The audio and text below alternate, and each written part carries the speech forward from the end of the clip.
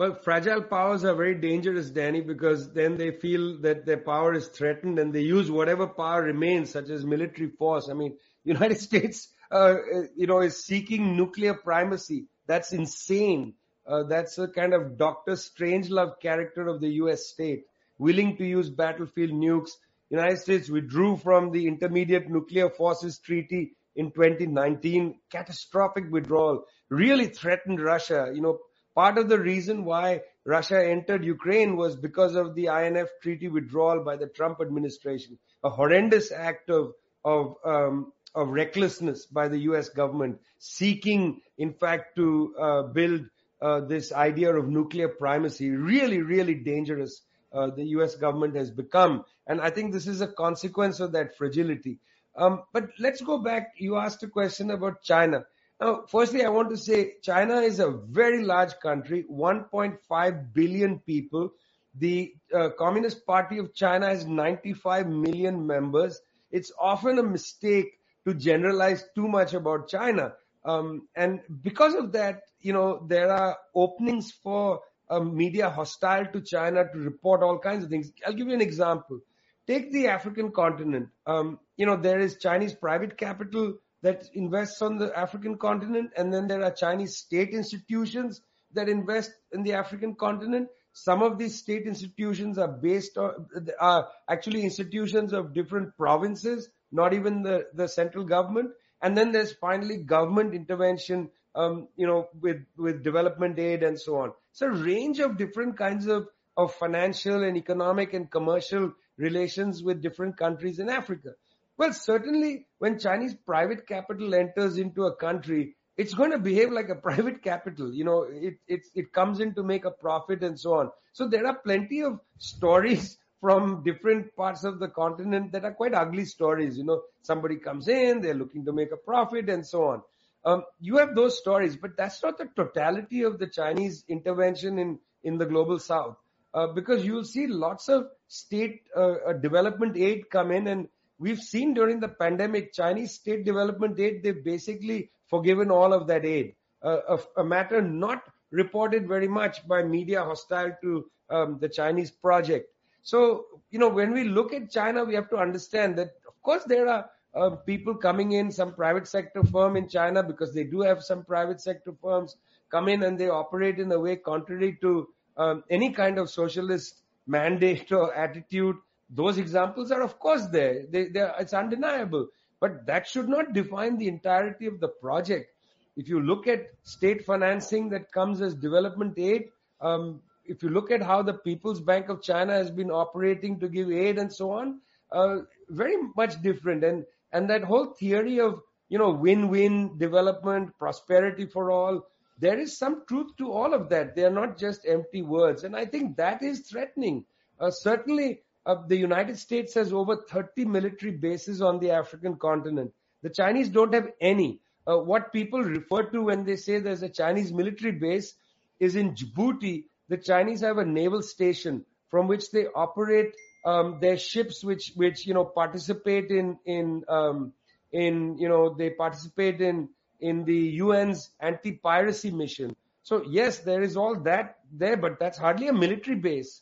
You've got the International Monetary Fund, as I said, strangling Zambia, but then you have these Chinese loans coming in at much more favorable rates. That's a threat. And so the US is militarizing Africa. The Chinese are out there forgiving loans.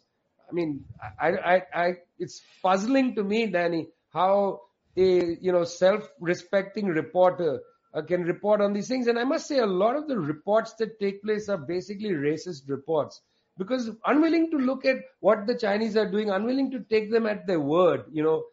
There is this assumption of the yellow peril perhaps at play, and to some extent there is a belief that the Chinese are not trustworthy, or the Russians also are not trustworthy. It's interesting. The United States unilaterally walked out of the nuclear energy deal that Iran had. It was the US that unilaterally broke an international agreement.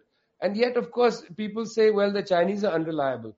Very interesting how this works. It's the US that was spying on Angela Merkel's phone, and they say that Huawei is going to steal your data. Actual reality is set aside. This is called fetishism. There's a fetishistic attitude towards the United States that somehow it is always going to be benign. And there's a fetishistic understanding towards China that it's always going to be dangerous.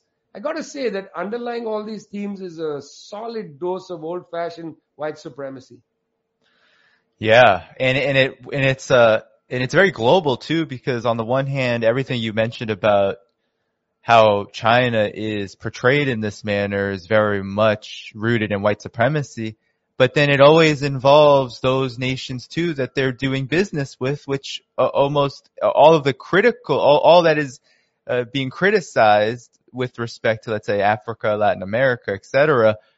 Those countries too are portrayed as, well, they're just weak countries that can't stand up for themselves, and big bad bully China is the one who is not imposing military power, which, if we were to not know anything about world politics, we could say, all right, at least we understand that military power in the abstract is very dangerous. And sure, we've seen bullyism like that throughout world history. But no, it's talking about economic relationships and the inability for African countries, nations in Latin America to manage those affairs. So it goes so deep where everyone in the process ends up looking weak and are portrayed in a very inhumane way, a dehumanized manner, which it cannot be called anything but racism. And so, yeah, it's just so striking that this racism keeps us from understanding this deep contrast. The United States didn't forgive anything during COVID-19. It was pirating resources during the COVID-19 pandemic, plundering countries and attempting to hold everything for itself the whole time, while also not providing any of it, right, to ordinary people. And we've seen the consequences of that, and still to this day refuses to even do very basic things like allow COVID-19 vaccines to be public, to be free to the public, to be a public good so that the world can truly benefit from it.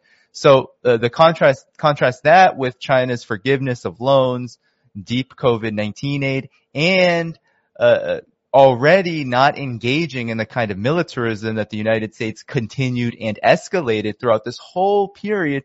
And we have, I think, a very big difference between how these two countries, the two largest economies in the world, how they operate, how they do business politically, economically, etc. So could you talk about, and maybe this could be the final question. Could you talk about U.S. hypocrisy? You've been talking about a lot, Africa especially, but you talk about these interventions in the book, these very key interventions where the U.S.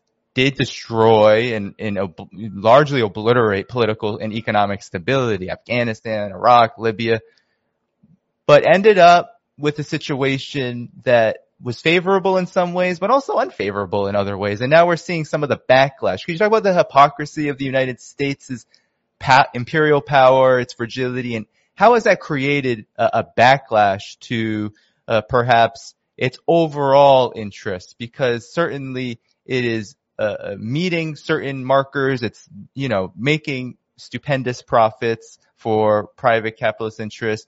It has a incredibly strong military, but there's also these key, I think, responses happening around the world that are not favorable to, and certainly are not wanted by the United States right now. Well, Danny, let's go to Libya for this, because I think it's a good example of what you're asking me. I am not one of those people who believe that the United States deliberately wants to create instability in the world. In fact, in Libya, it was very clear they wanted to create a pro-US government led by, one or the other of the kind of Libyan liberals in quotes, because these are people who largely lived in the Gulf Arab states. Mahmoud Jibril, for instance, the preferred instrument, was the chief financial advisor of the Emir of Qatar's wife. So this is the kind of project that they had. They wanted to overthrow Gaddafi and then put Jibril into power. Jibril would create what, in fact, Gaddafi's son called a Kuwait in the Mediterranean. That was Saif al-Islam Gaddafi's vision before 2011. He wanted also to create a Kuwait in the Mediterranean. Well, that was the idea. In fact, it was not the United States that led this war. It was the French, Nicolas Sarkozy, who led this war against Gaddafi. Now, why did they go after Gaddafi with such vehemence?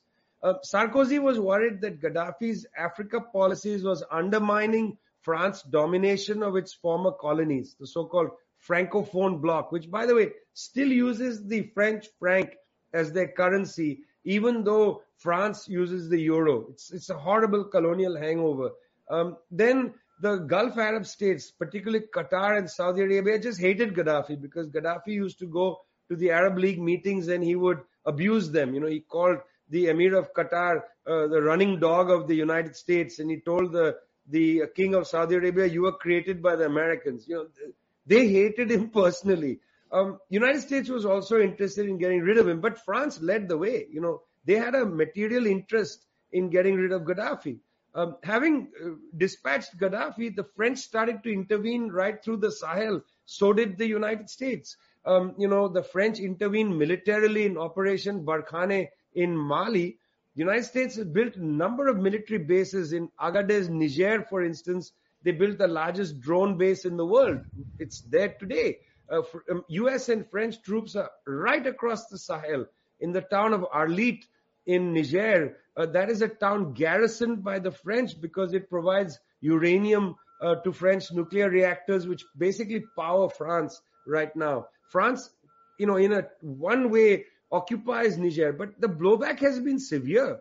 There have been 2 military coups sequentially in Mali in the last few years, and just a few months ago, the Malian military ejected France from Mali, said that you can no more operate here, you can't even overfly Malian territory. There is a backlash. When Emmanuel Macron arrived in Algeria, he was booed on the streets. This is very unusual. Haven't seen this kind of popular protest allowed by the Algerian government in a very long time. He was booed as he got off the air terminal and came into Algiers. A very unusual thing. So there are contradictions here because people see the hypocrisy. You and I don't need to discuss and analyze the hypocrisy. It's available to people on the streets. They see the hypocrisy. They see the military bases across the African continent. They see the way in which their governments are treated and so on. They don't need a lesson in this. They already understand this. Question is, what does one do? It is extraordinary that in the United States and in France, there are not more powerful movements to essentially dismantle the US and French military presence on the African continent, particularly in the Sahel region. Recently, on behalf of the French and the United States, the Rwandan military went and invaded northern Mozambique. I reported that story, wrote, I think, 3 stories about that. Again, not covered by the media in general. People don't know that on behalf of ExxonMobil and on behalf of French Total, the Rwandan military went into northern Mozambique and committed effectively war crimes against the people who had been protesting that there was this large natural gas find off the coast of Mozambique, and they were not getting any benefit from it. So, the hypocrisy is on the surface. The interesting thing is, in the United States and in France, there's barely any public conversation about these issues.